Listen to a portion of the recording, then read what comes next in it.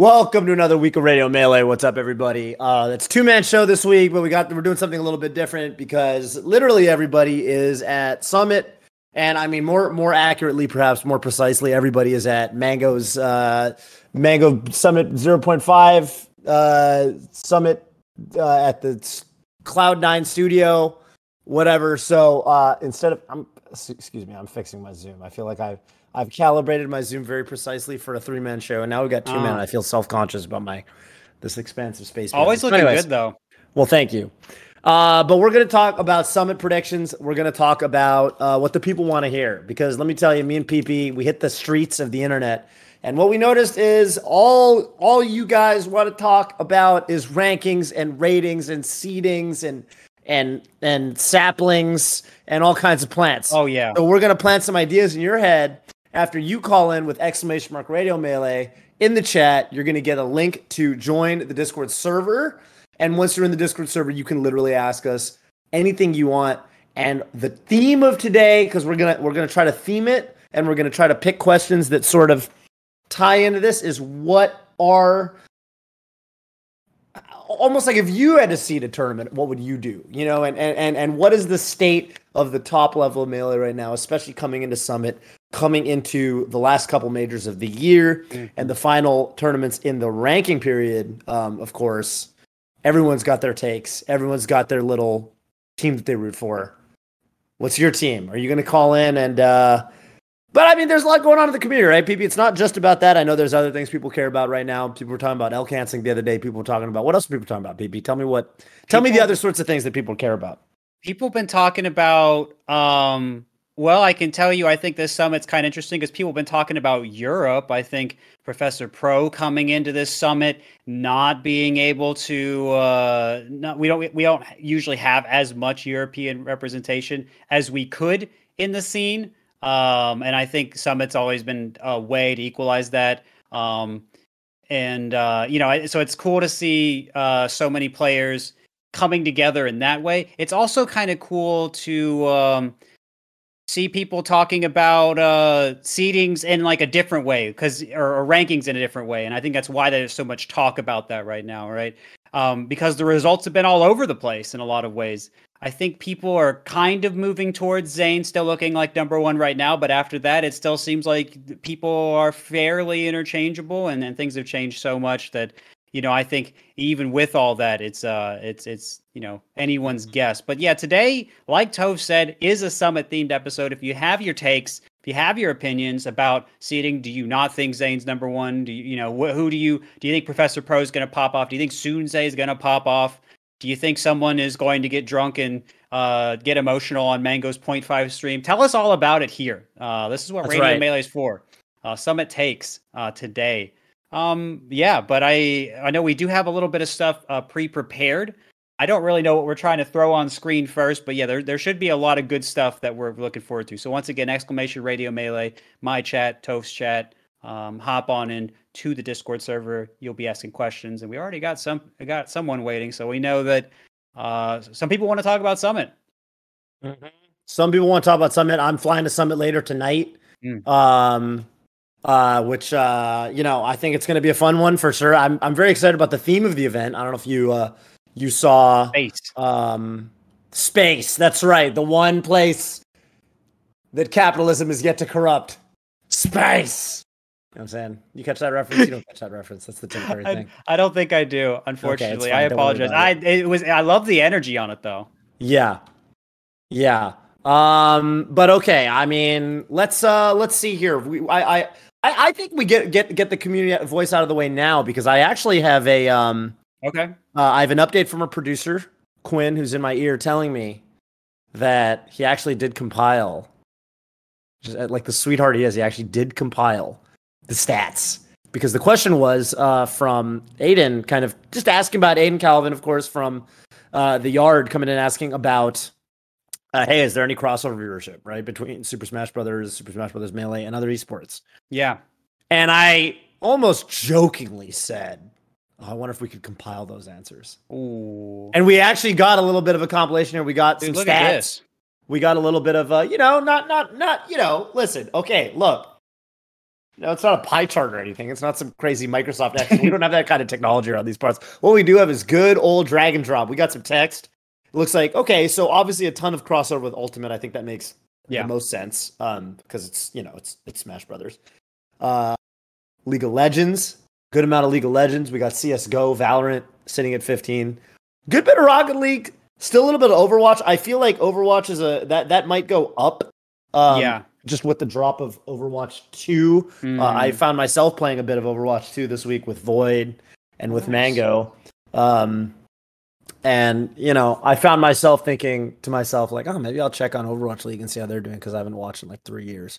So maybe that goes back up with the release of Overwatch 2. But it looks like League of Legends is still the king, so to speak. And you've got chess at 4, which will count. I almost wonder if chess wouldn't be higher if not for the fact that, like, when people hear the question, what other esports do you watch? I feel like if someone asked me that, I wouldn't think to even list chess as an answer. Is that? That's interesting. I do. Right. Like, how does that? Like, it's almost like chess has changed so much that people answer that as an esport now. Or maybe esports are just games. Yeah. People do. But not every. Like if you said to me, what esports do you follow? I would like forget that chess would be an acceptable answer. But people play it online so much now. People are starting to see it that way. That's right. Hikaru got picked up by TSM, and now I think he's with the Misfits. So he already did a roster. Oh, wow. Some big news in the chess world. I had no idea. Yeah. So, I mean, that's the thing we're used to over here in esports. Right. So maybe that changes in a couple of years. I wouldn't be surprised if the chess number was even higher.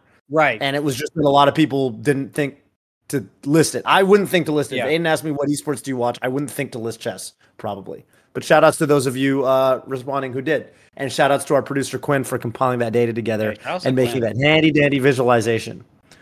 So with that out of the way, we actually I did ask Quinn to prepare some, potentially, I guess, I don't know if visuals is the right word, but basically, if we're going to talk about seeding, let's talk about like who's in the event, Summit. Look at that. First, players. Yeah. What do you think about this? Hit me with your dude. Look at Zane with his own little region. Can we get a zoom in? We can't zoom in, right? That's too much. Can we enhance? Yeah, dude, look at Zane. Zane is occupying. They used to joke about. He's got his VIP room. Yeah, Zane literally. It's like he bought 2 seats on an airplane, right? He said, "I don't want to sit next to Leffen. I actually want the middle seat between us, so I'm going to stretch out." You see what's going on down there? We can't zoom in, but you're going to have to. Oh, look at that. Yeah, so for our audio listeners, what we're looking at right here is we're looking at players that are invited and players that were voted in. And there were columns of players, and then at the bottom, off on his lonesome, is just Zane by himself. Is this telling? Is this Summit's subtle messaging? Or is it just that there was an odd number of players invited? Who could really say? But regardless, Zane stands alone. Yeah, Zane stands alone. And right now it's looking like he might be standing alone. I saw Mango put up a video that I actually watched this morning, coincidentally. Where he was basically talking about like what his prediction, like if he had to do seedings or rankings, kind of what his thoughts are, on kind of the mess that we have right now. And his kind of take, hang on, my computer chair got in a big fight with my headphone cable. Mango's kind of take was that Zane's probably it seemed like Zane's kind of in the lead right now. He just has the most events under his belt, but not really by much, not by a ton, because a lot of people have 2 to 3, like IBW won Phantom and Double Down and one other thing, Hungrybox won 2 or 3 events. Amsta's got 2 events, Mango's got 2 events. He has SmashCon as well as what is that tournament called? Was it Riptide? It was one of those. But point is, it's like Zane's sitting at 4 if you want to do it strictly in terms of number of events you won, which is I think it's a good metric to start with. No one's that far ahead of the pack. Right. So it's pretty still pretty exciting. Definitely still competitive. So I don't even know, man. I don't even know. Absolutely. Yeah. And I mean, I think I do want to hear what people have to say about this, and we actually have a comment we have from old Reddit that we're going to pull up in a little bit, talking about speculation on seeding we can even dive into. But yeah, I mean, looking at our vote-ins and because I think a lot of people getting invited is wonderful, but I also really want to take a look at our vote-ins this time. We don't, I think in the past, if I remember Alex 19 getting voted in and the memes and the Magic or Yingling's campaign and everything, sometimes you don't really know what you're going to get with Summit campaigns, but they ran a different voting process. And I don't know if that affected anything or not with these sorts of things, but it is interesting to see who ended up getting voted in, if I'm looking at this graphic correctly, with Null, Swift, Free Palestine, Magi, and Joshman. I don't know if there were more or not. By the way, I gotta say, I feel like there was a JFlex in the mix. Wasn't there a JFlex in the mix? And then I thought Kadoran also ran a campaign, but I'm a little confused. Oh, it's the wrong summit. Oops. That'll do it. That'll do it. Yeah. Well, hey, listen, we got there. Whoopsie daisy. Well, good thing for auto listeners, they don't know any better.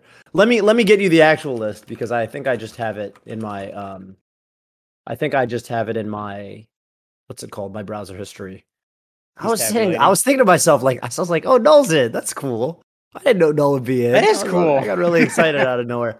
No, but yeah, Kadoran is definitely in this time around. He's become kind of a familiar face at these things lately. Yes. As well as I remember the big one for me was Ralph coming from NorCal. This is, there's been a funny trend where every summit has had a Pikachu, I think is the case. Huh. And unless 13 didn't have 13, because 12 had Swift. 13, okay. 13, the first summit to not have a Pikachu ever. That's rough. Because Axe wasn't at 12. Mm-hmm. But at 12 had Swift. Mm-hmm. Right? So Swift picked up the slack in terms of having a Pikachu in there. And then we skipped one. We had one without a Pikachu. So now we got to have two Pikachus.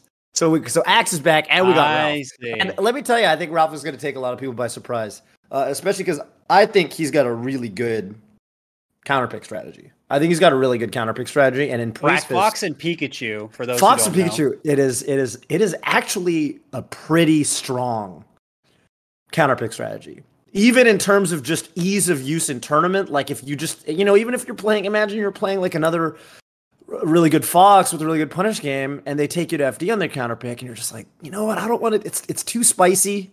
I'm just gonna go Pikachu. And all of a sudden, you're the one chain ramming them. They're not chaining you back. There's a lot of. I didn't realize it until I played him how flexible this counterpick strategy is, because he'd go Pikachu game 1 on Dreamland, and then I was like, okay, I lost. It was close.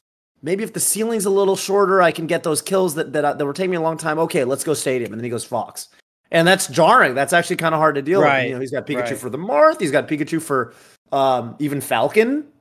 A lot of the time, and I know he's had a lot of success with this counterpick strategy at majors, and he's definitely got the tech skill to pull it off. And I'm very interested to see how he does. I think he could actually. I think for me, I'm kind of hyping up because I feel like this is a funny summit, because usually there's some meme picks, right? So this time around, no meme pick. I feel like there's no real meme picks, right? I guess the weakest players are probably Ralph and JFlex, but they're great. They win their locals. Ralph won a local over SFAT. JFlex won wins locals sometimes over players like I know he's taken sets off, for example, Toussaint. Right. Taking sets off players like Aklo, Jojo, players like that from the New York region. Mm-hmm. So to me, it's like, we really have no slouches this time around. Which is exciting. We've been getting a lot. I don't remember how many summits ago it was, but there was a summit not long ago where everyone voted in, took a set. And that just didn't happen. But now I think that was the one we're just getting at, in fact. Oh, okay. Yeah. And I think now we're getting that more and more. We're getting so much more potential for as the field narrows in a way, as more players become more skilled. I think we're seeing more and more potential for that. And so it's a very exciting time. I think Summit is kind of a great way to see so much potential for that too, because people just keep playing and playing and playing each other. So a lot of chances for everyone, which is really cool. And players get to show off their personality and a lot of cool sketches too. Mm-hmm. So it's a big win all around. Curious what they're going to do with the format. And I got to shout out somebody in my chat that was like, damn, why does the invited player pool look so invited? Shout outs to Forte VA for that comment. Just looking at my chat. And yeah, I mean, this is a point that I've been kind of making over the past couple of months, but I feel like this is a better time to watch Melee than basically ever. just because I think they're more, there's just more god level players right now, I think, than there really ever had. There's more parity, I think, at the top level than there ever has been in terms of the number of players who could feasibly win a major. I mean, I'm looking at this invited player pool, and I feel like everyone down here could win a tournament, arguably, except maybe Pipsqueak. But I mean, Pipsqueak's still pretty good. Pipsqueak won Low Tide City, so it's messed up how good the top level play is right now. It is so messed up. And I think what's really cool, and I hope we get into this a little bit when we get the callers on for this episode, but to me, what's really cool is thinking about the players who are kind of counters to other players. Which players are kind of, and the funny thing to me is that how a lot of that logic has really flipped lately, because it used to be there was a period where it felt like Cody would be beating Mango and Zain would be beating Cody, and now it's like backwards, and like Zain. Okay, I know Cody finally got beat by Zain at LSI, but yeah, Cody took three sets or so against Zain in a row, and now Mango's kind of beating Cody, and I don't know what's what anymore. I can't make heads or tails of anything. So hopefully some of you can clear that up for us when we start getting the callers on. Yeah, and something else, I think there's another storyline that I think is something I just want to highlight a little bit here. I think, I'm sure Jmook is quite hungry to do well, because I think he's had a little, not a lot, but a little bit more struggle lately. Haven't heard, he hasn't gone quite as deep as normal. I mean, with Big House 7th, and I think there was something shortly after that. I think he's really looking to shore up stuff and go farther. It doesn't mean he's slumping by any means. He's still doing fantastic. I just think some stuff that's gone closer just hasn't quite gone his way. And I mean, I still think about this. I still talk about this on stream sometimes. I mean, I think most people didn't know who he was until Genesis this year, and now we're talking about, he got 7th. That's not, and so it's funny to, so I just kind of want to put a reminder out there that this guy, is still very, very serious, and we could see things turn around really quickly for him. So I wouldn't be surprised for Jmook to surprise everyone at this. Likewise, I see Jmook as one of these players who's rapidly. Okay, I think he's at a skill level now where he's good, and I think for now it seems to be mostly a matchup problem. Sure, right, but I see him as somebody who gets really good at matchups really fast. He solved. I'm not gonna say solved, but he figured out Pikachu, let's say, over the course of one tournament. He got 3-0'd and then 3-0'd him back the next day with Axe at Shine. We saw a similar adjustment from one week to the next with Amsa, where he had never taken even a game off Amsa. And then on Saturday at offseason, he finally takes a game. And then on Sunday, takes a set, loses the tournament, though. And then the next weekend at LSI, he 3-0's Amsa. Right. So to me, the big thing, I think for me with Jmook to take a major, I think there's two questions for him. I think the first question is, does he shore up his weak matchups, including Amsa, which I think he's mostly done, H-Box, which I think he's done, but that's just a tough matchup. And then I think the other side of things is the Foxes. Like, it seems like he's pretty good against Fox. He definitely takes sets here and there, but I don't think he's the favorite against Leffen. I don't think he's the favorite against Cody. Doesn't seem like it at the moment. Doesn't seem like it, and it's just a hard matchup. I get it. Yeah. But I think to me, it's the kind of matchup where if he's playing hot, it looks fine. But he's got to be playing hot. Like, he can't drop shit. And if he can play like that, and if he can reach a level where playing like that becomes the norm, then I'm not really worried about him. But to me, that's the question, is can he get there? Because I think every Sheik player in the chat, every Sheik player listening in or watching on YouTube, you guys all know that you can never sleep on Fox McCloud. That matchup's just hard. It's like, yeah, you can tech chase him to death and all that, but I think if you ask any Sheik player, like, what's the nightmare matchup? In a lot of ways, obviously there's ICs and stuff, but I think every Sheik player has a little bit of Fox trauma deep down. You don't have to talk to them for very long to kind of unearth some of that suffering. It's just a hard matchup. Yeah, so absolutely that persists up till the highest level. So it is what it is. I guess I gotta say real quick too, because I gotta shout out again Forte in chat. If there's one player I feel like is conspicuously missing from this event that I kind of wish was here, you know who it is. The one player got fourth last weekend. Got fourth last week. Oh man, and it's a good thing that I remember tournament results really well. No, well, I'll say it and you'll go, oh yeah, that's right. Slug. Oh man, you're right. Right? Man. Dude, what's going on with Slug? Is he number 10? Dude, that would be insane. I mean, his wins are really good. I don't know what his losses are, but yeah, I mean, HBox 4 times. Okay, that seems. I don't for the whole year. I don't know. Like, I think that would be crazy. He lost him like 2 or 3 times at LSI. I think he lost him at like Double Down. Oh, if it's just HBox, that's pretty good. I don't know. And like some Peach players, probably. That's always the shit thing to me about Ices players is like, for every great Ices player, like they have some terrible wins to like. Not even terrible objectively. Like objectively speaking, it's a really hard matchup, and I'm like, yeah, it looks really like a struggle. But like, I remember Slug he got like second at TMT one week to Cody, resetting the bracket, and then the next week I remember he lost to Malachi round 1 of winners, and I'm like, yeah, I mean that makes sense. It happens. It's Ices Peach. I don't know what to tell you. Forward air. Yeah, so it is what it is. Anyway. Not to, I just thought we should shout out Slug before we got too far into the. Oh yeah, absolutely. I mean, he does show up, and when he always goes deep when he goes to these LAN events, especially, which is great. And, I think we'll hopefully be seeing more of them. But just I'm sure we will. Sure we will, just not here. Yeah, not here.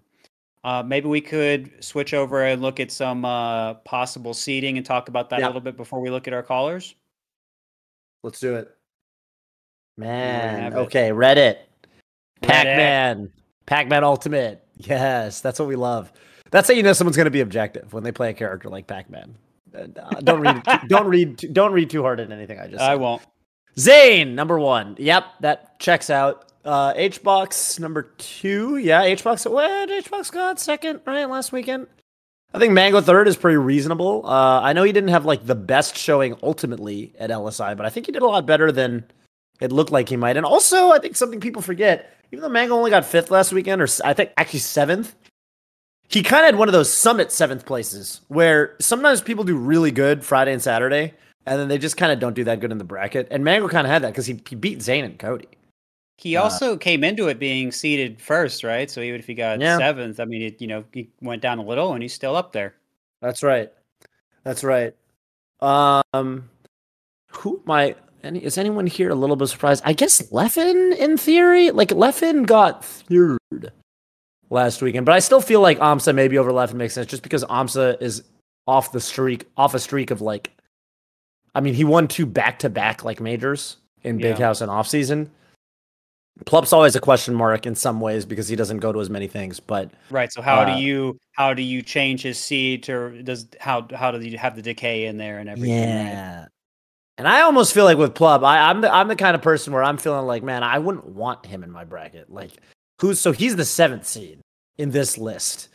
And if he is the 7th seed, then that kind of sucks for HBox in a way, right? Because like, I feel like with Plup, that he shows up at Summit too. He always plays really good at Summit usually, I feel like. And he's been doing good generally lately too. I don't know. Yeah. I'm with most of this though. For sure, the bottom end is interesting to me. I think you could make some arguments in whatever directions. Prof qualifying the way he did was really impressive. I actually forget how JFlex. Oh, JFlex got voted in. That's right. Right.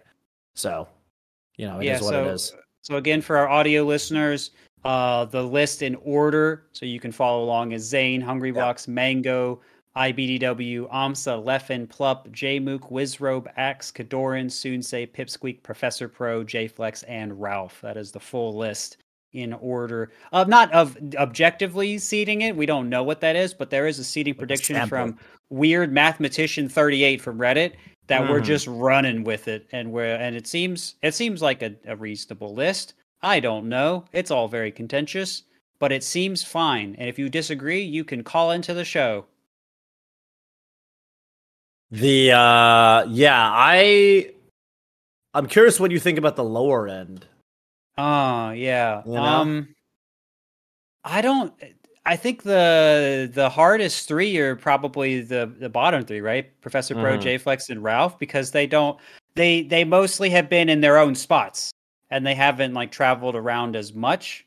And so I mean, maybe it's fine. I don't really know. The Professor Pro win over Triff, I think, has to be pretty good. I would imagine. I think Triff was still doing pretty well. Well, Triff beat Leff in that tournament. Right. So I think that's got to be a big part of it, I would imagine. Mm-hmm. And then J-Flex versus Ralph. I don't know. I have no idea. That's a hard Ralph, one. you were saying Ralph had the SVAT win, which has got to be really good. I don't know a lot about Ralph's results overall. I know he's been doing good. I know J-Flex has also been doing good, but I don't keep track of everything. So I think both of them. That's very tough to say. I think both of them have had some really good results lately. Hard to call. What I will say about the bottom end in particular, but also all of the seeding lists, is you do got to remember it is Summit. There's always a bunch of matches that are basically just played to determine seeding going into the final bracket. And so ultimately there's usually a lot of movement just based on how people are playing on Thursdays and Fridays. And so in particular, that lower end where there's going to be, people are going to run into those three-way tie situations. People are going to run into, I mean, I don't know what the exact format is going to end up being. I assume they will use kind of the group stage pools into a gauntlet format into the, final bracket. That's what they've been doing for the past couple. And I think that's what it looked like from what I saw. Sort of, right. So, and if that's the case, there's always some surprises. There's always some surprises coming into that final bracket. Yeah. And so to be honest with you, from that perspective, the seeding matters. It does matter a lot less than it matters a lot less than it would if this was a conventional double elim. I mean, we saw the same thing at Ludwig Smash Invitational. Anytime you've got one of these invitational style events with one of these more interesting formats, you're going to get some shenanigans. And at LSI, Zane got picked by Axe to be his, because he was 3-2. Zane almost didn't even make the top cut. Zane literally took 2 losses in the group stage, in the pool stage, and then won the tournament. And so Zane was one of the low seeds going into the bracket. And, you can say, oh, I don't want to play Zane. Oh, this seeding, do anything about that. I mean, if Zane played bad in pools and he gets a bad seed, then Zane gets a bad seed, and that's just how the cookie crumbles, So, take all of this ultimately with a grain of salt. But I think what is for sure is that I think there are going to be some funny surprises, and I will preface the tournament too by just saying that every summit, this always happens. Every single Smash Summit, man. We come into the final day, the final bracket, thinking, oh, this guy did so good in group stages. This guy did so good in Gauntlet. They got to be a shoo-in for the tournament. And there's always an example of at least one player who played really good in groups and in brackets and just kind of shits the bed or in gauntlets and then shits the bed in the bracket. And there's always some people who played bad all weekend and step it up on Sunday. And I'm thinking about that one when Cody had his breakout tournament where he beat Johnny and Mango and HBox, and he'd been playing awful in pools. Everyone was getting a piece of Cody up until the singles bracket started, the double in bracket started. So just remember that nothing is as it seems at Smash Summit. Least of all this time. Thank you. Well said. I don't really have too much to add on to that other than, I wonder what the difference in mindset or everything needs to be for the pool success versus the bracket success. But maybe we can get one of the Summit competitors on to talk about that next week, which will be, I finally remembered, next week will be our last Radio Melee for the season. Probably should have said that earlier. But yeah, last Radio Melee of the season's next week. We'll Summit recap. Hopefully we'll get one of the people on from Summit, maybe the winner. We'll talk about all that next week. But yeah, telling you about that now. Anyway, Toph, how you feeling about moving on to taking some callers? We got a few waiting. Let's get some callers in here. That's right. Our first caller for the episode is going to be Professor K, joining Professor P, MD. Whatever. I'm trying to make a joke about professors. Hey, welcome, Professor K. What's your question? Where are you calling in from? Hey guys, it's Professor K. I'm calling in from coastal Georgia, and my question is today, it's more unclear than ever who the number one player in the world is. How much scrutiny should the best player in the world have? Should they win every tournament they attend, like the dominant runs that Armada and HBox won? Should the players who go to a ton of majors be penalized for doing poorly, even if they're attending a lot of events? Or on the contrary, do players who not go to a lot of events but win the majority of them be rewarded with that number one rank? Yeah, I think this is something that we kind of grappling with right now. It seems like, as long as your head to head versus other people is generally better, and as long as you're going to enough, and it also seems like people are also saying as long as you've won maybe more tournaments than everyone else, then that seems like a pretty clear number one for the year. And that seems to be where most people are. There's a special emphasis on winning tournaments. And it's interesting. I saw a discussion people were having, and even though a lot of people had Jmook fairly high, there was actually some people that made a post that forgot to include him, even though he had been getting very high results, very consistent results. But because he hasn't maybe won something like maybe some of the other people that have been in contention are, he's flown under the radar a little more. And so I think there's something about that, which is the tournament winning aspect itself, which seems to really be heightened. That resonates with people. Mm-hmm. I think the reason it resonates with people is because it's what the top players care about. And maybe you can speak to this because you obviously were at one point one of the best players in the world. You were on that level. Right. And it seems like when I listen to the top players talk about the game, they would almost rather get... It's like you'd rather, if there's 2 majors on 2 weekends, you'd rather get 5th and 1st than like 2nd and 2nd in a way, because 2nd and 2nd feels like 2 failures, whereas 1st and 5th feels like 1 victory and 1. You know what I'm saying? At least that's the way. I know they haven't expressed that exact thought. Yeah, no, but I hear what you're saying. Yeah, Yeah. What do you think about that? Because the way Mango talks, the way Zane talks, Well, yeah. I mean, I think there are different ways to approach it. I don't think I ever really thought like that, but I think the Armadas, the Mangos, the Zanes do. So there was a lot of if you ain't first, you're last. Type of talk, and that's something that Mango actually used to say, like a decade or more ago. If you're not first, you're last. And so that was the thing. And so if you had that first, you could at least say, well, at least I won. And you're probably right. It probably would be better to get 1st and 5th. I think there is something about getting double second where you're like, well, I'm right there. And I think that was kind of like that probably messed with Jmook a lot, right? Like if you just went further, and then So I think that does mess with you. But if you I think there is something, but I do think there's something really true to be said about overcoming everything and making that last step. Like I think, it's kind of like how people can, sabotage themselves. Like you'll see spaghetti melee at the end, or like there will be someone that could get an upset, then they start getting really nervous, and the top player comes back and beats them, or the higher seed comes back and beats them, right?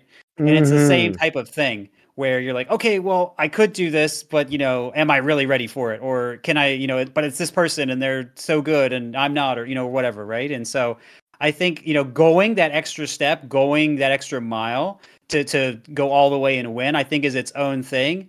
And with all the extra pressure that already comes from tournaments, making that final journey, changing the 2 to a 1, even though like, I guess you could say in an objective sense, it's just like one more set or something. There's probably an extra thing to it. So it makes a lot of sense to me why they would focus on that.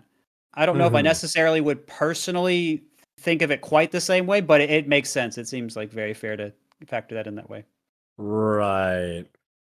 I kind of feel like a number one player, like when I think of, because the thing is, the field is so close right now that I almost would not be surprised. I would not be surprised if whoever ends up getting ranked first doesn't feel like first place to everybody.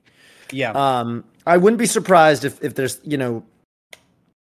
if it comes down to one guy who's got higher highs but lower lows, and it comes down to kind of what you value. Like there's just so much contention between the top players right now. That it's going to be, I think it could be a close call, unless Zane just goes on a tear. If Zane wins like 1 or 2 more majors, because it feels like he's just a little bit ahead of the pack right now. Again, not by much. But I was kind of remarking on, like, there aren't that many majors left. And like, let's say any of these guys that has 2 majors in their belt, let's say Amsa. If Amsa wins 2 more majors in the period and doesn't really, do too terrible, like that's probably just enough. Like,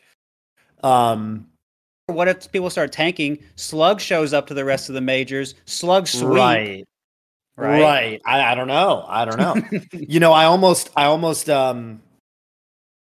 I wonder how much people are going to care about bad losses. And when I say bad losses, I mean like people even like Slug. Like if Mango, that's almost something that the Spacey players and basically it seems like everyone but HBox kind of has to worry about right now is that like, everyone's kind of got a loss to Slug, for example.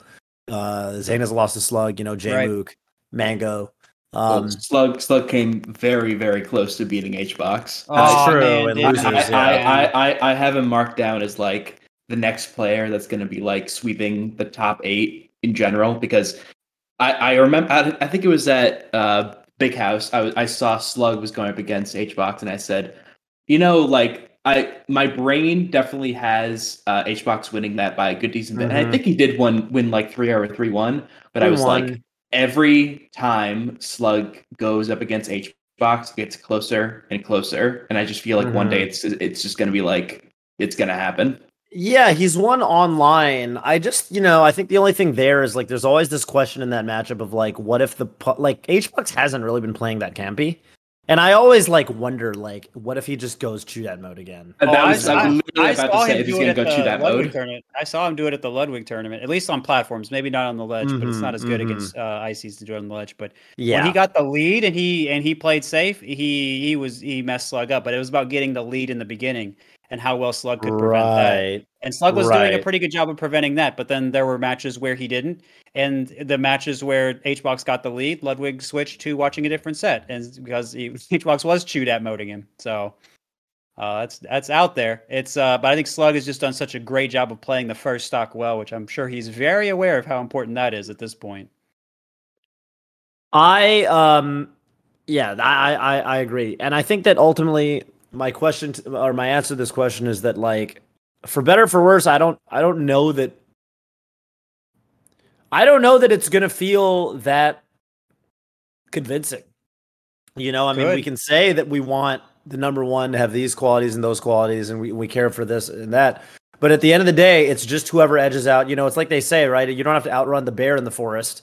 You just have to outrun the guy who's with you. Right? That's kind of what's going on here. And I think that like whoever's going to be number one is just going to be whoever outruns their peers. I think it's going to be kind of a bloodbath going into the ranking period. To be perfectly honest with you. If there's someone who's just a little bit better than everybody else, even if they had some low lows, at the end of the day, it's just more competitive than it's ever been. Yeah, and I think really the only other thing I have to say about it is I think it's okay for it to be contentious, and it's okay to not have it be clear. I think we might be stepping into an era of that more, and not because of a balance patch or anything else, but because of everyone just getting better or the field just having so many different matchups and the meta changing the way we're changing it. And I think that's okay. I think, but all that to be said, I think it's great to have an ideal of a certain best player but it's also great to value different things. That's kind of why it's nice to have, for example, a panel of people that do rankings that value different things so that, we don't just maybe look at it one way, and that's kind of nice. So that's all I got to say about it. I think it's super awesome how kind of level the playing field is for all these top players. Like I also follow Ultimate's like top competitive scene, and everyone had debates for weeks. I mean, we all know that MKLeo is the number one player, but he had like a small like a month, like 2 months where he wasn't getting like first, and he got 9th at his first North American major, and everyone's like, oh, he's washed, he's not number one in the world, even though it was very clear. That. It was very clear that he was the number one player, and then he just swept through the Ludwig Invitational, and it was like, oh, yep, no. But with Melee, it's totally different because we all went into Big House thinking, all right, this is going to be the tournament that decides who's going to be making that push for number one in the world. And then Amsa won, and then he won the next week, and it just completely blew up in our faces, and it's just awesome. Right, and I think we're going to see more stories like that as we continue to go through. But I think we've gone over the question pretty well. We had some good questions lined up, so we are going to have to cut this one off now. But thank you, Professor K, for calling in. Do you have any shout-outs for us on your way out today?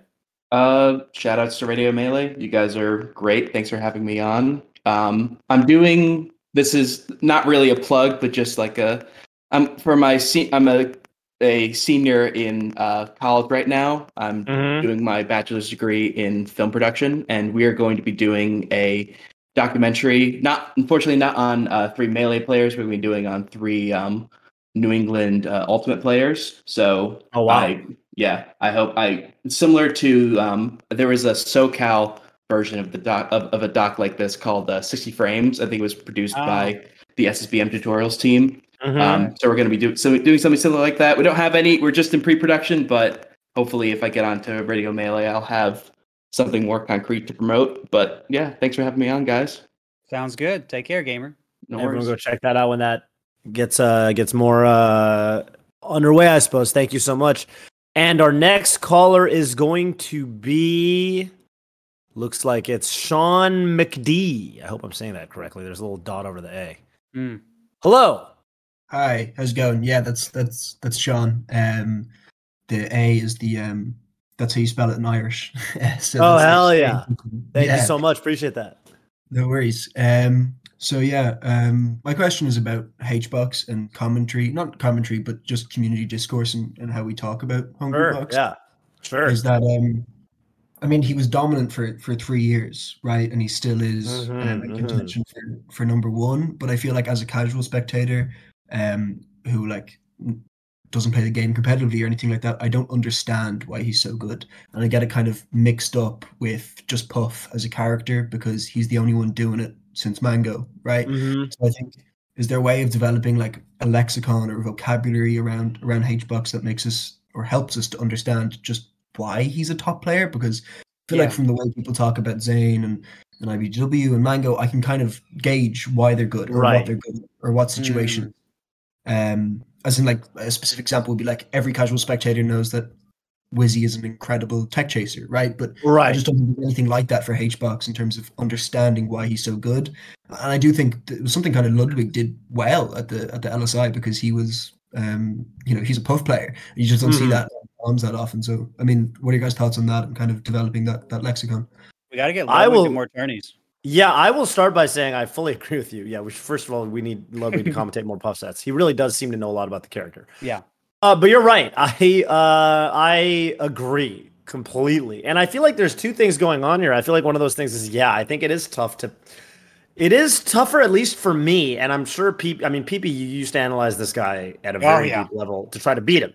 So I'm sure, but even then, I guess back then there was a bigger discrepancy. There's other good Jigglypuffs now, but obviously they're still not as good. But I think you're right. It's harder to pinpoint, and I think what's tough about HBox is some of the things you want to attribute to him, because you can sit here and say, oh, he's so patient and he slows the game down or whatever and blah, blah, blah. And but he's not always that patient. And he's got and there are these very vivid memories that we have of watching him sometimes where he kind of loses his patience. And I think what kind of ties in and the reason it's tough to kind of categorize him as a top player sometimes is I think for people who are very, who are closely watching the scene, for example, in the online era. And we remember some of these sets that HBox was dropping to these people where he was looking at his Twitch chat or whatever. And I think unfairly, I think people kind of conflate HBox, like the way it's like when other people play bad, you see it in their execution. You see people like Leffen or Cody or Mango, when they're playing bad, they're not moving as well. But with HBox, it's a little bit more nebulous. He's just he's drifting in a little more, and you almost need to look at the player cam to know he's playing bad. I remember at Shine, he was looking really exasperated using a J-Mook. And I don't feel like I need to look at the player cam for any of the other top players to know if they're playing poorly. But I feel like with HBox, in a weird way, I feel like it's one of the biggest and quickest tells is I look at the player cam and he just looks exasperated, like he doesn't want to be there. But I mean, yeah, you're right. So with that said, PP, do you have any insight as to like how would you? Because I was actually at the gym last week talking about this with Laudanis, and we were trying to. I was asking him, dude, what makes HBox better than the other Puff players? Do you know? And well, yeah, in Bubble Theory, but like it's like I have abstract answers, but I do not really have a concrete answer. Yeah. And on the flip side, the sad thing is I could tell you things that some of these other Puff players definitely do better than HBox. So then I'm kind of like, well, HBox must be doing more things, right? Because he's winning more. But I know for a fact that Toussaint Diaz out of Marth throws better. I know for a fact that, most of the other puffs at this point are better at reaction resting. So what is it?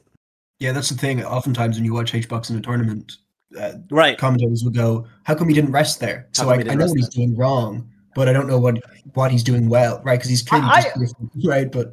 I will say there are two, three things I can immediately point out before I even sorry, I kind of threw to you, PP, and I'm cutting you off. But it's all good. Two things I can point out. I think HBox is the pioneer of Puffs down air. I think he's the best at using that move. I think he's the pioneer of Puffs up air. I think those are ridiculously strong moves. I think for a long time, Jigglypuff was considered almost a two-dimensional character where you had Bear, which was great, but it poked this way. And I think HBox really... like when I see him threaten people above him with up air, I think his precision with that move is just maybe people are learning from him now, but there was definitely a period where he was the only puff I felt like who could use that move properly. Same with down air and his conversions off down air. I felt like he was at least for a time he was ahead of the field. And even though I will say I don't think he's the best at hitting these crazy rests, I think that he a conversation we got into at LSI with like somebody like Zane.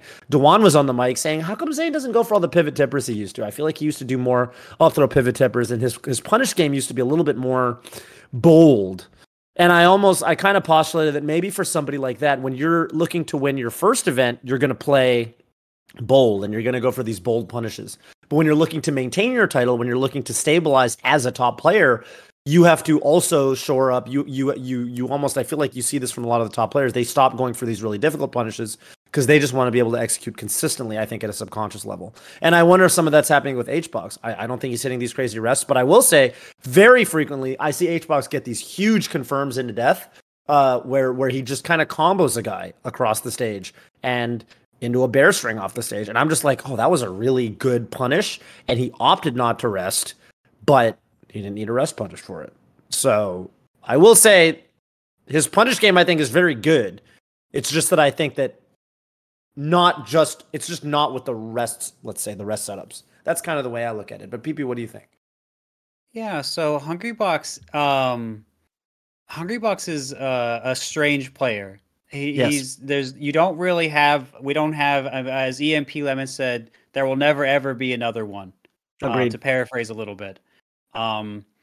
So this guy, what Hungrybox cares about more than any other player that I've seen so far, at least like the way Hungrybox does it, is about being patient. And it's important to know that first. Because I think a lot of people, when they think about Hungrybox, they're like, that's all he is.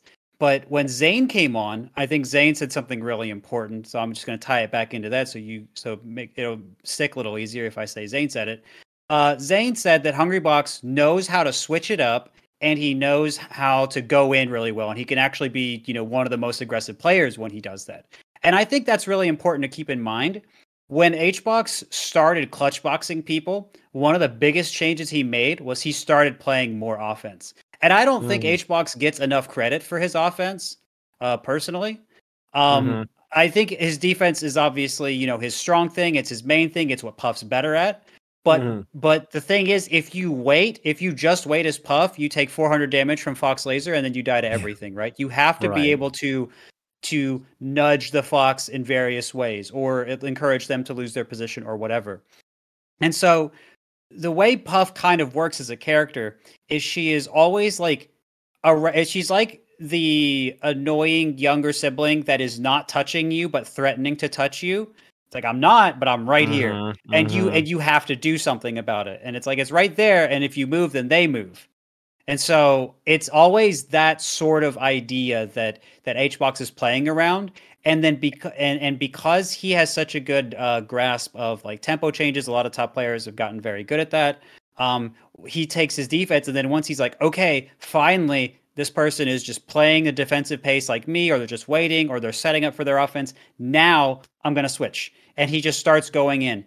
And a good way to notice this, to give you a concrete example, is when you start seeing him wave dash in against Falcon, as an example. If you see HBox wave dashing in against Falcon, you can probably assume he's playing his game, and not the Falcons game, because it means that he's moving in. He's kept the Falcon from being able to intercept him by setting up an aerial that would stop him when he's moving in. And then he can then pressure the Falcon shield. Sometimes he'll wave dash twice and grab. So it's like he's really conditioned the Falcon at that point, for example, right? Or he'll go for an up air and then convert into rest or some other punish. And that's what I think makes HBox good, is his understanding of the player versus player interaction and abusing like how Puff's patience affects people, which is related to the spiritual bubble theory or whatever, but is the actual in-game stuff. And so I do think that and there's like other things I can talk about that are more specific, like how he spaces around people, and like if you want to talk about a Puff player, you can say, okay, well, how many jumps are they using before they make a decision, right? Like I was watching HBox Leffen and like just paying more attention to that because of the airtime limit discussion. And I was like, oh, it looks like HBox is using 2 or 3 jumps in the air and then coming down. And he's doing that, pretty reliably. It was on FD, the main game, because that was the game where, there was Leffen taunted and everything. So I was paying even more attention just to see what that, if there were things that were different. And that was kind of what I was noticing. So that's something for Puffs, management of your jumps is important, because your earlier jumps go higher, your later jumps go lower. And so you want to always be thinking about managing that. And if you use all of them, then your recovery is really bad. So you don't want to use all of them usually. And so, that sort of thing is just neat to think about. And so there's stuff to talk about Puff, there's stuff to talk about HBox, and then there's the overlap of the two. And it's tough, like you're saying, because HBox is Puff in a way, but, still being able to talk about how he uses Puff, how he uses that keep away to turn into his offense, I think is really important. Interesting. I think talking about offense with Puff is interesting, because I think not a lot of people really understand. I wanted to ask you, go a little bit deeper into what is he looking for when he wave dashes forward against, like you said, like Falcon? When HBox is wave dashing forward, he is generally banking on the fact that the person is going to like stay in place, or they're going to react late, because they're not, because like if HBox wave dashes, it means he probably landed from an aerial or something, which means the other person did not run in and challenge his landing. Right. And HBox wave dashing forward means or something. Yeah. So, but generally, HBox is going to be wave dashing in because he's like, okay, well, this person's going to wait, because if they try to run in, I've been landing and then back airing again and doing my defensive, my standard, my layer 1. And now if I think they're going to wait, or if I've convinced them to wait, now I'm going to land. They react late to me landing, or they react late to this first wave dash.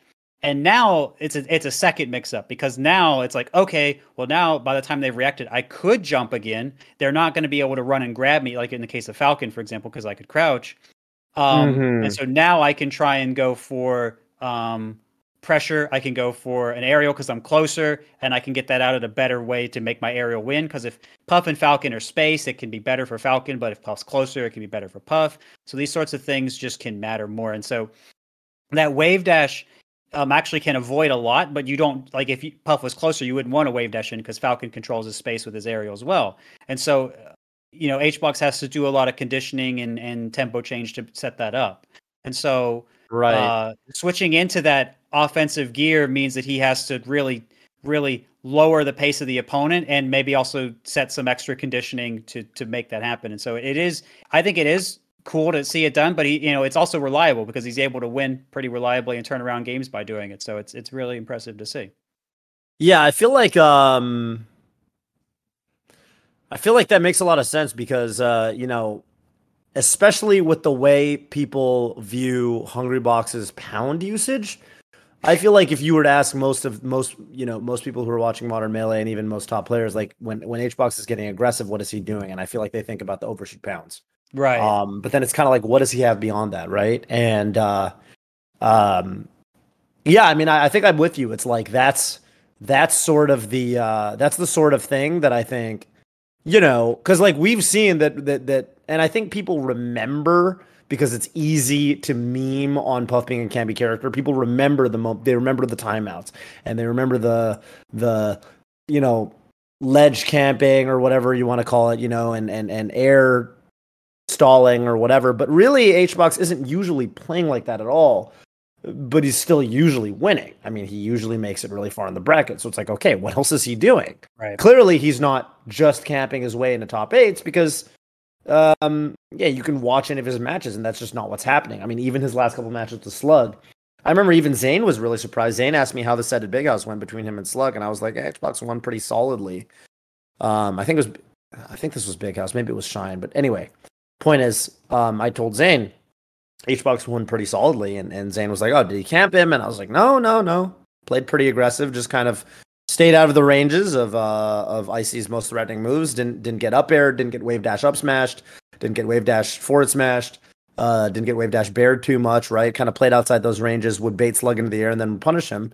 Would split up Nana, and then I think just played the matchup really solid. And Zayn at the time was kind of surprised. I remember Zayn saying like, "Wow, I thought Slug would almost be the favorite if Hbox wasn't camping," and this was only a couple months ago, right? So I feel like there's this discrepancy that people have in this. To say, I fully agree with Sean. I feel like there's a discrepancy in the way people talk about Hbox's skills because it's harder to.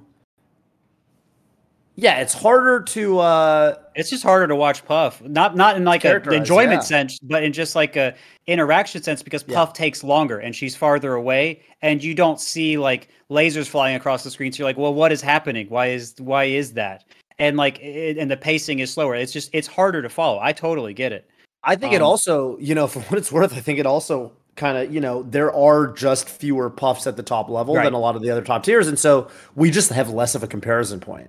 I almost feel like I would really need to like watch Toussaint versus somebody and then watch Hbox play that person, or watch solo battle against somebody and then watch Hbox play that person. I feel like that's how I would need to do it to really crystallize what Hbox is specifically doing different against an individual player.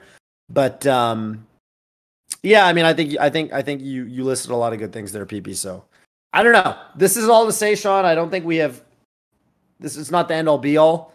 But I think it's a great question, and I think it's something I'm going to continue to dig into in the future. But I hope that we at least kind of scratch the surface today. Right. Sean. Right. Yeah, that was great. Sorry, my Discord dropped out for the last part there. But you're good.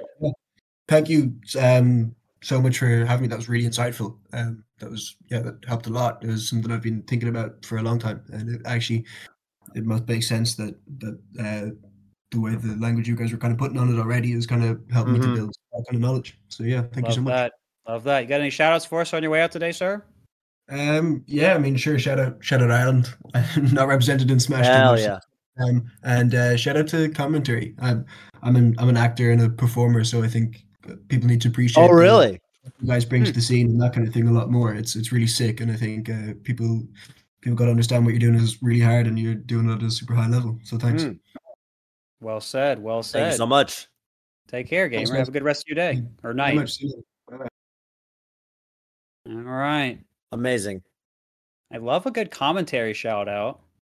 Yeah. Love a good Ireland shout out too. Of course, the best Irish player being S2J. I was thinking about saying it. Yeah.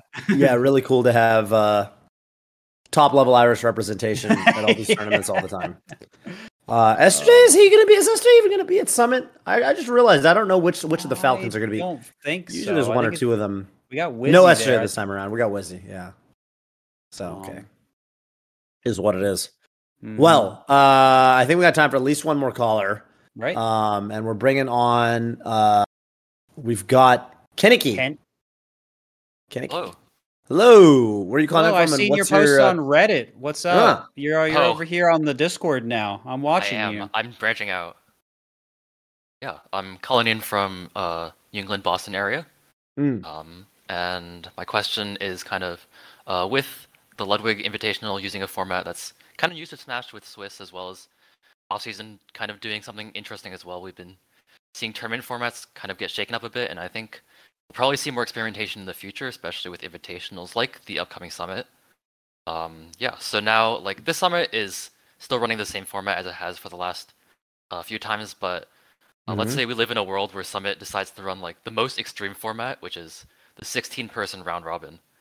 Who do you think comes out on top in the round robin? Wow. Like, taking into account both like all the overall matchup spreads and also like tournament endurance. Like who do you think might do better or worse? This isn't in one day, is it? Or how is this spread out? I think that's part of it, right? They'll make it work, I guess. I don't know. Well, yeah, but is it over the course of the whole summit, or because over the course of the whole summit. Does that Yeah. replace the Sunday finals, Yeah, or do let's, you let's have? say it just replaces like everything. It's just like Oh the wow! round robin from like whatever. You probably need to extend it by a couple days, but Right. Right. So then we're taking into account it's not just how good you are at beating the best players, it's also how good you are at not losing to some of the other guys, right? yeah. That's a pretty good argument for Zain, isn't it? I think Zain, Cody. Cody's, yeah. Cody feels pretty consistent. Under normal circumstances, I would say Leffen. But I do got to say that, Leffen's got these. such a wild card, man.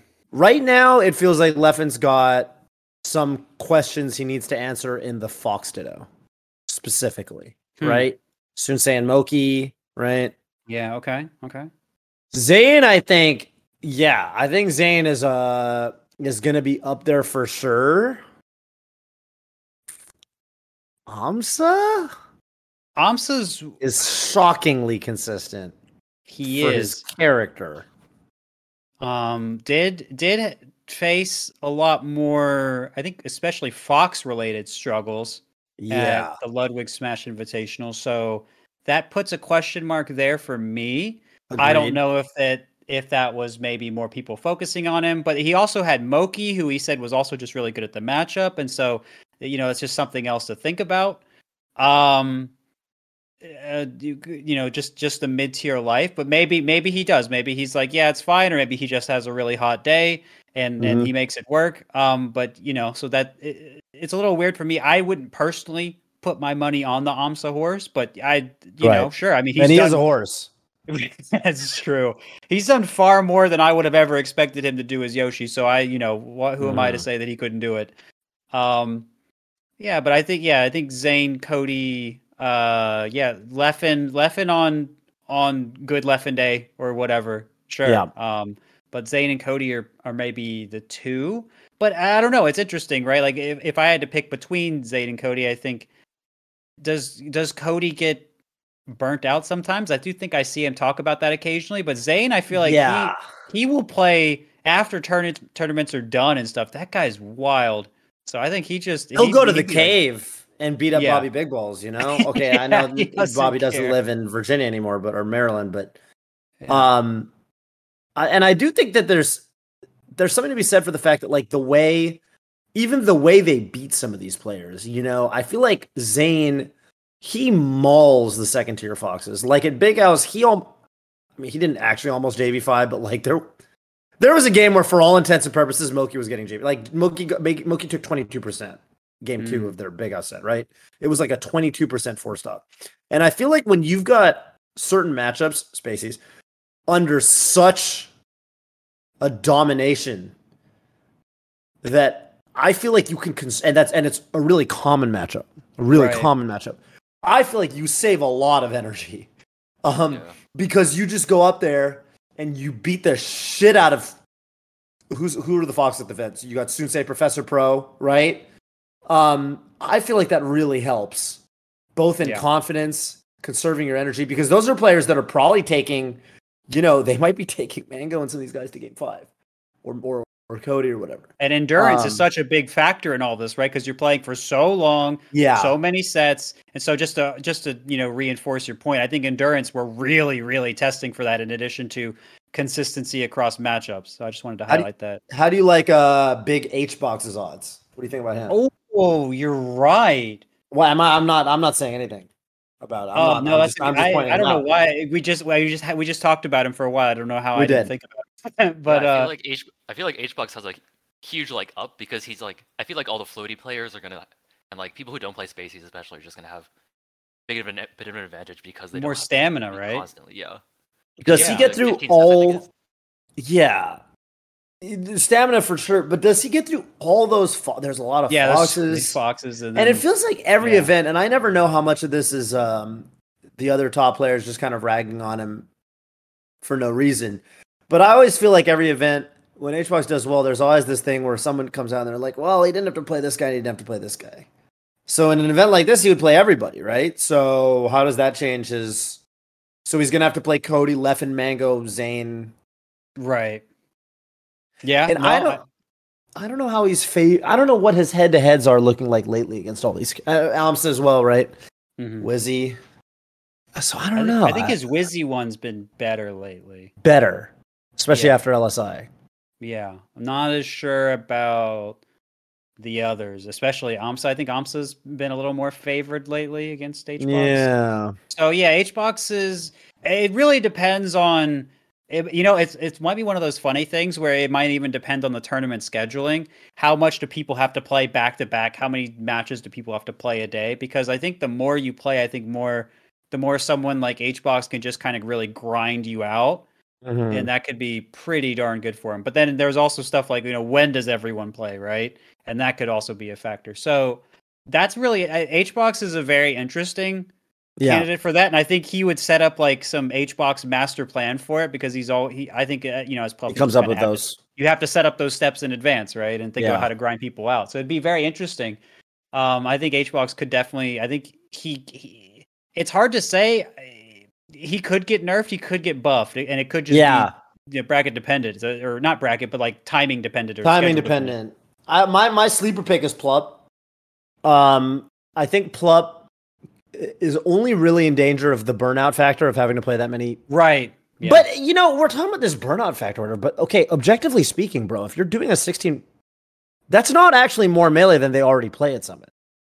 Oh, maybe it's not. I don't actually know what I'm saying? Numbers. Imagine it's just you're playing an average of 3 to 4 matches a day. Oh, and I think right, you're playing everybody, and it's over the course of 4 days. If you do it over the course of 4 days, isn't it just 3 or 4 matches a day? That's really not that much. So yeah, I don't. On the first day, they only play like 2 matches each, right? Yeah, but then on finals day, I mean, the people who are going into top 8, they play like 5 or 6 matches or 7. So I think it at least averages out. I think 4 hours. I think if you're playing a set, you're basically playing a set every 2 to 3 hours on average, which is really not that much. Oh, that's not bad. Yeah. Back to Zane.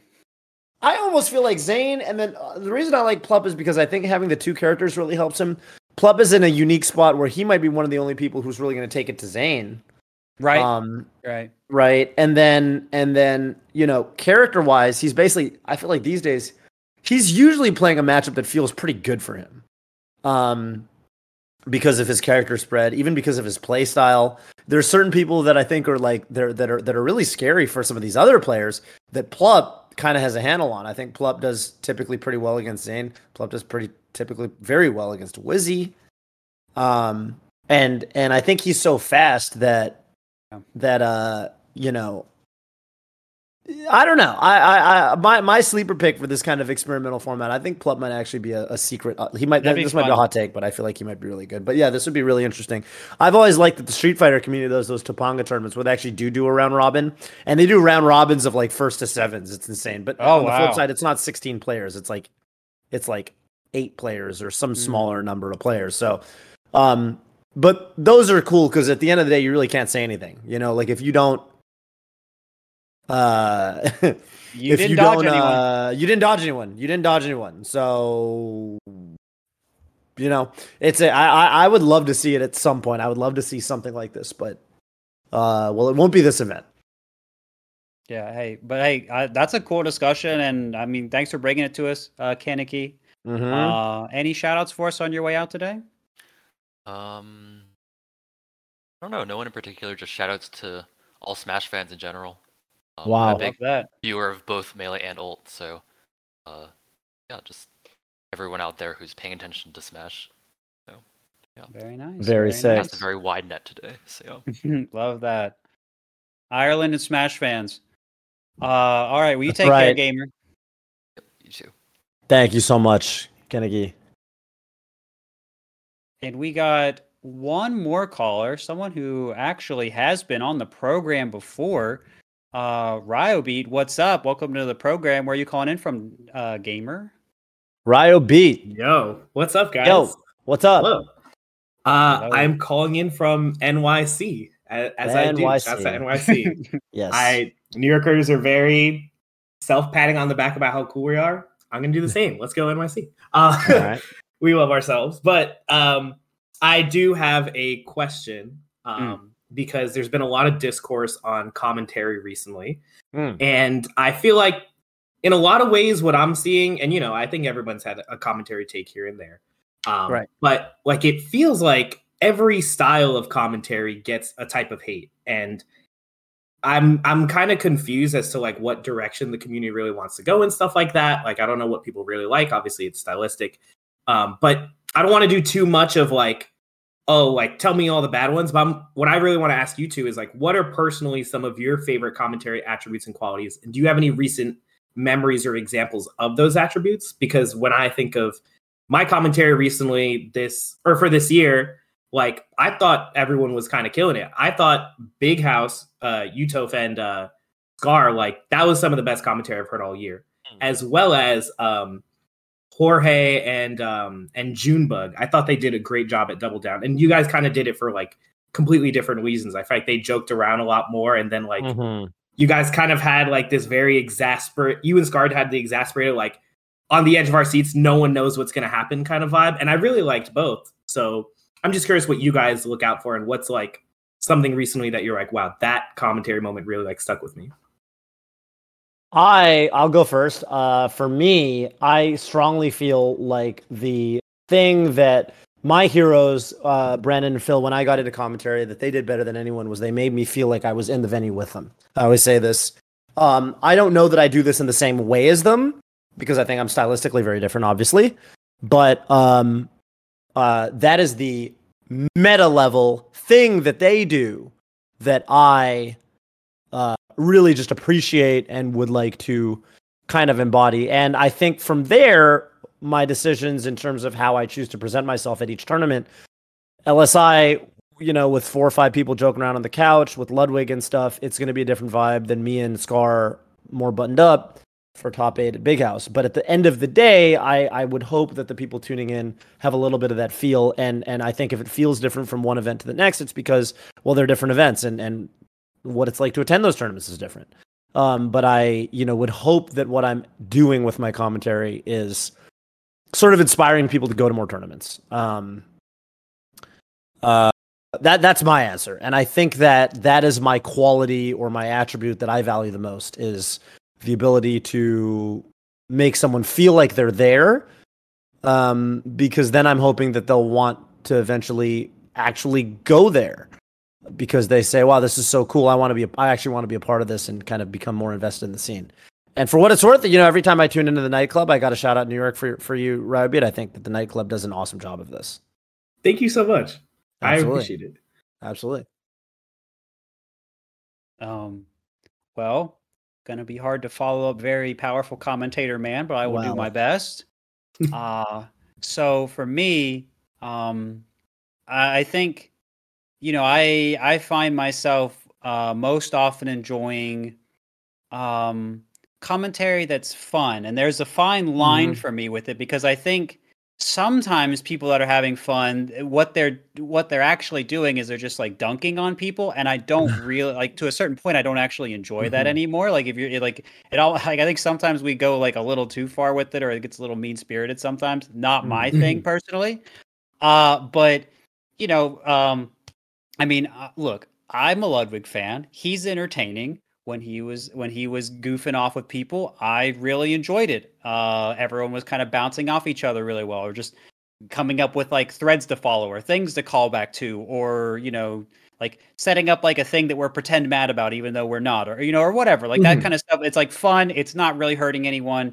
It's surprising. It's a good and then like you come back and you talk about the match in a surprising way, or something happens in the match, you're like, oh, see, this is like what I was talking about, and that's fun. I enjoy that. I also remember when Wobbles was doing more commentary, and he was keeping it, informative in a way, and then he would also kind of like have these like Wobbles style jokes that he would like throw in, and I enjoy, like, because I think sometimes with people that are informative they can be too dry. I've been accused of this very fairly, I think, and so this is something that when I'll be listening for information, keeping it interesting but still maybe a little informative can be fun for me too, and those are some of the quick ones for me. Yeah, I think I'm hearing a lot of like, if I could like synthesize a little bit like your points, like I think it seems like it's kind of similar where it's like it feels like we all like different aspects of commentary, but I like what Toph said, where it's like it's also about like fitting the moment and fitting the event. Like I actually think like analytical commentary in like the time of AMSA rising up is so interesting to me when I can see someone like did the homework on why AMSA is winning, because I don't know why AMSA is winning. And like that's super sick. Though there's sometimes where it's just like, you know, Mango and HBox kind of had a little back and forth online or something. And this is about like pride and GOAT status. And so this it's a little bit more like, you know, a little scrappier, a little like, ooh, he's going to be mad after this type of thing. And like kind of fitting the moment in the tournament. So I guess it just kind of reassured me that like really the styles, like they all have a place depending on the moment, which I didn't really think about. Right. Yeah, that's a good point. Yeah. Yeah, it's definitely something we think about. And I mean, yeah, I mean, even down to is it a local, is it a regional, is it a major?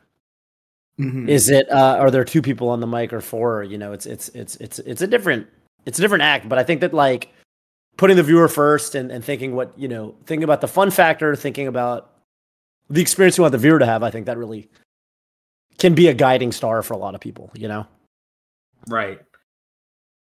No, yeah, definitely. I think that kind of covered my my question. I guess the only like maybe last touch is that do you 2 have like a favorite commentary moment or top 8 this year that like you felt like was really good, that you're just like, wow, I thought those 2 killed it?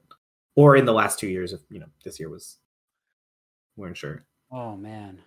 For other people, well, for me, I think the best job I think I've ever done, or that we've ever done, was me and Scar at Big House for sure. I think we did a better job. I think we did a better job in that top 8 because, you know, I try to take stock of how I think I'm doing and how I think we're doing, because we bounced, and Scar was feeling weird about that event coming into it. Like he was thinking of not going, and Jungle Guy basically had to contact him and kind of talk him into it. And I think for Scar, he kind of has this thing where he feels like he doesn't want to feel like he's out of touch. You know, people joke about Scar being out of touch and not knowing some of the new blood. And he doesn't like feeling like he's out of touch because he wants to embody the everyman, the common Melee player, if you will. Right. And I was kind of telling him, you know, whether you feel like you're embodying that or not, I think you should give this event a shot, because you know, I still think that even if you're not as tuned into the Melee scene, I think you've still got a very high level of empathy, and I think you've got a very high level of insight that I still feel like is being unmatched by a lot of people. And then on the flip side, for other people, I mean, well, it's hard for me to not say like Brandon and Phil, but I will say one of my most enjoyable commentary experiences was actually watching the first half of Big House Top 8, which was Brandon and Vish, and I thought they did an amazing job. They made some jokes that I thought were really fucking hilarious. I think Brandon made a joke about how Yoshi's Story got gentrified that I thought was hysterical. And I think Vish might have followed up by calling Randall Whole Foods or something. It was really funny.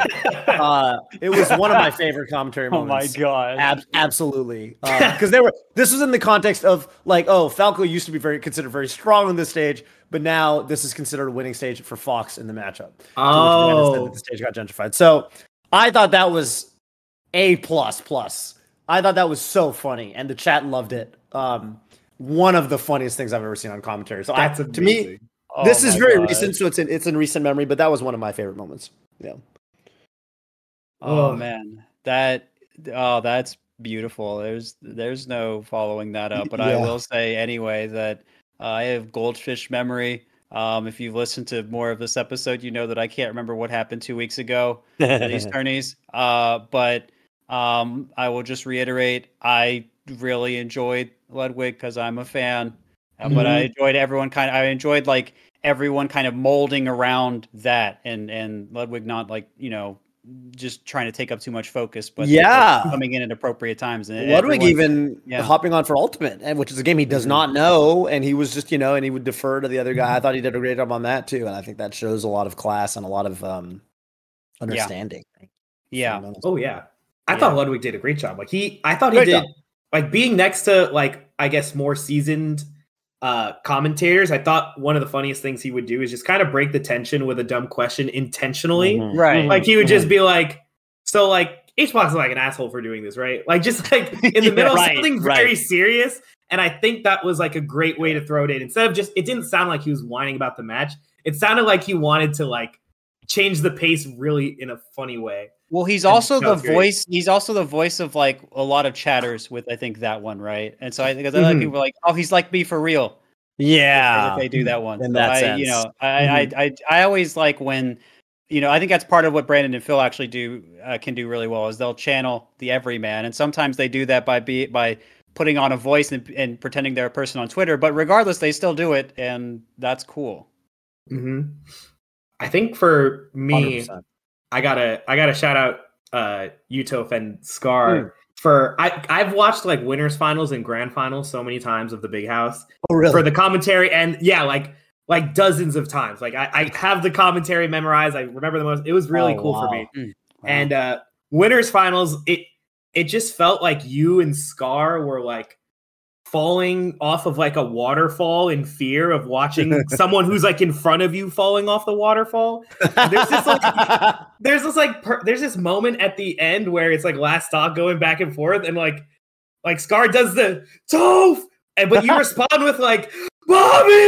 You're both just like losing it, and me and JoJo are like, we really want to edit like someone falling off like a literally giant a video, cliff. yeah. It's like Bobby. Oh and, like, my god. And then like I think like he like almost dies and he does it, and like Scar even like cracks his voice and he's like, he lives. Like it's like a horror story. I remember that moment. Yeah. I remember it was crazy. Because I was definitely watching like, oh my god, like this is a horror story. And then it just ends. Like, there it is. Oh. It super got me.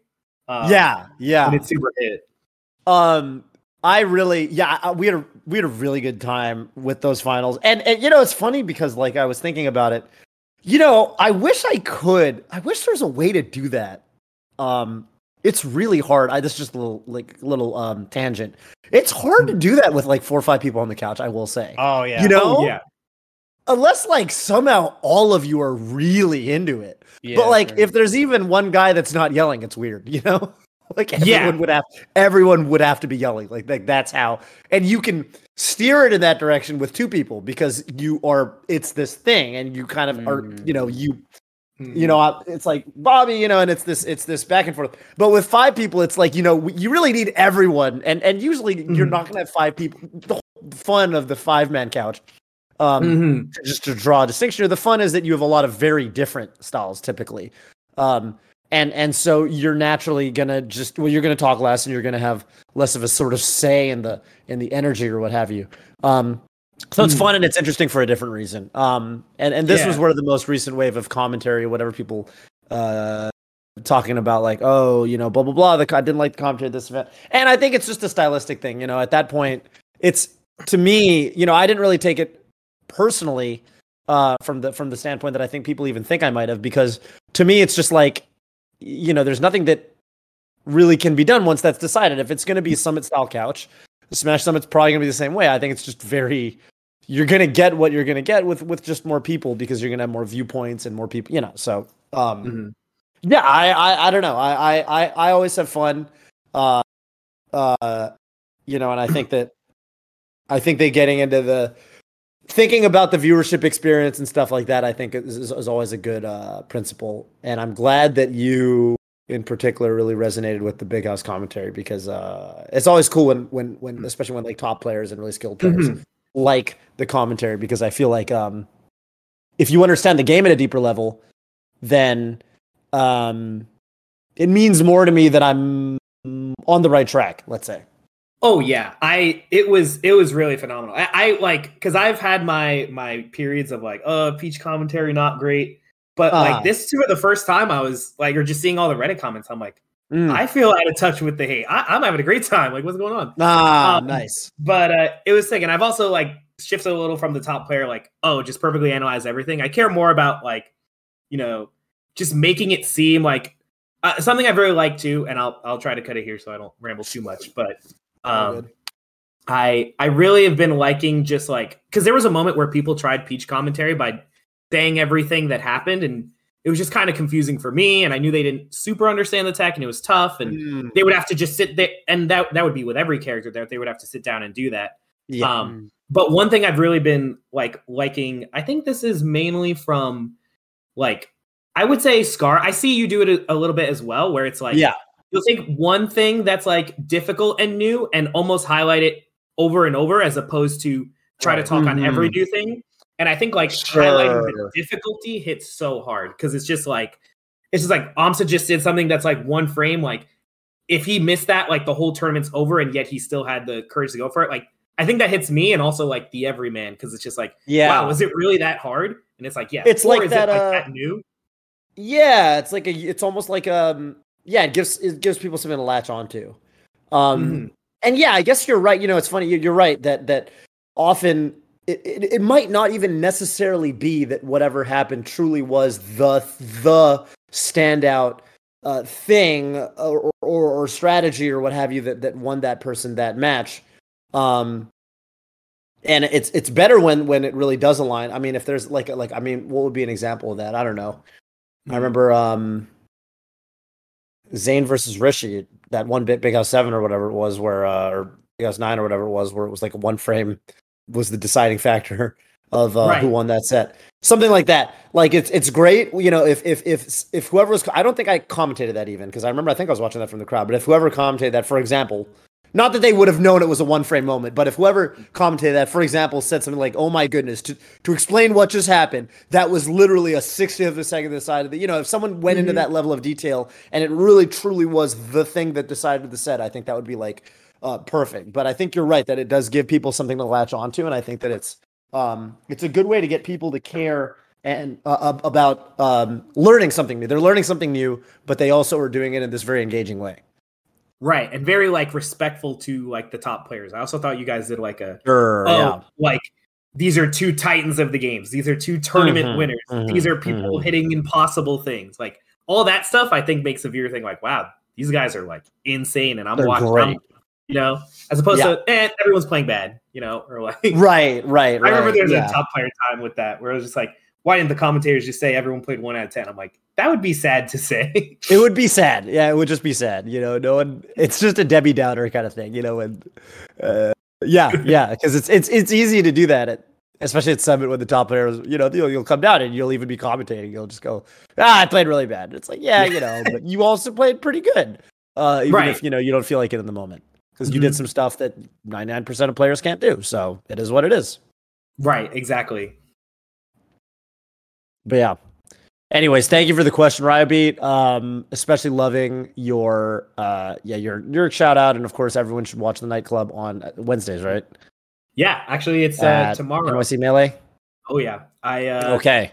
I retired from TOing, but now I entered and I won the last one. So you won! Wow, who got second and third? Captain Smuckers and Kata. Smuck's back. Wow. Yeah, Kata's back on box. Good. So that's awesome. It's a great time. So tomorrow, all right, NYC Melee, he'll be great. Are you going to defend your title? Ooh, I can only hope so. I'm going to do my best. There might be 2 Saint there, and we might have to split because it's 10 timeouts. But I'll do my best. Okay. Best of luck to those of you watching on YouTube. I think usually these videos go up on Wednesday. So when you're not watching whatever's going on at Summit. Well, I guess Summit usually the stream starts Thursday these days, so feel free to tune into that. Thank you so much for your call, Ryby, and have a great rest of your day. You too. Thank you guys. Bye. See ya. All right. And I think that with that, Ryby was our last caller. Yep. And I think the only thing left for us to do, PP, as we get ready to head into the long, couple days of Smash Summit, where I'm sure we'll be just watching a bunch of Melee, is I guess we got to think of a community voice question for the people out there. I came up with a couple. Would you like to hear them? Oh my God, yeah, but are we going to give them a couple, or are we going to give them one? We're going to we're going to pick one. Oh, we're going to pick one. Okay. Yeah, is that okay? Let's hear them. Okay, so the first one is not Summit related, but the second one is. The first one is. I think we've asked a lot of questions about, we'll talk about a lot of competitive things and rankings and all that stuff, and I think that's good. But sometimes I think it's just good to celebrate Melee in a slightly different way. So one of the questions was, what is your favorite thing about Melee that's not a competitive thing? And that could be the Dreamland song, because you love clapping off rhythm. Oh my god! Or it could be the way knee sounds, or whatever, right?